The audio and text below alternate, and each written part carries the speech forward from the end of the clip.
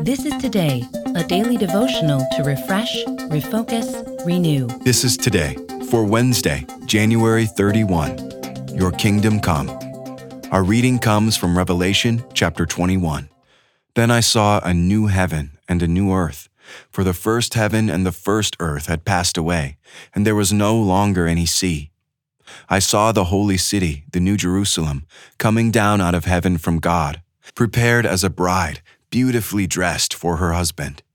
And I heard a loud voice from the throne saying, "Look, God's dwelling place is now among the people, and he will dwell with them. They will be his people, and God himself will be with them and be their God. He will wipe every tear from their eyes. There will be no more death or mourning or crying or pain, for the old order of things has passed away." He who was seated on the throne said, "I am making everything new." Then he said, "Write this down, for these words are trustworthy and true." Matthew 12, verse 28. The kingdom of God has come upon you. When Christians pray the Lord's Prayer, we say, "Your kingdom come." In the long run, we're asking for Jesus to come again and make everything new. Heaven and earth, peoples and nations, each one of us. We're asking God to put right everything that is wrong.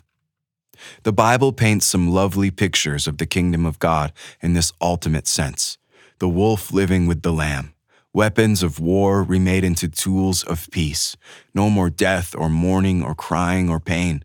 Justice at last. But the kingdom of God is not just an ultimate reality in the future. The kingdom of God is also a present reality. It comes near through Jesus Christ, who announces the kingdom of God and makes it real. And it remains near through the Holy Spirit. So when Christians pray, "Your kingdom come," we're not just asking God to change the world for good. We're asking God to change us too, and to change us now, because we want to see the kingdom that's already here through Jesus. And we want to participate in that kingdom by the Holy Spirit.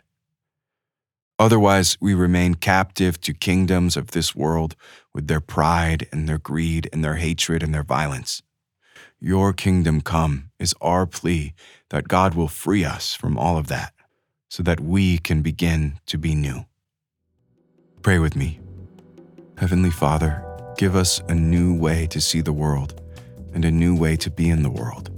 Set us free to live as citizens of your kingdom. Amen. This is Today. Get our free daily devotional on the go. Get it delivered to your email inbox each morning or download our app to your mobile device.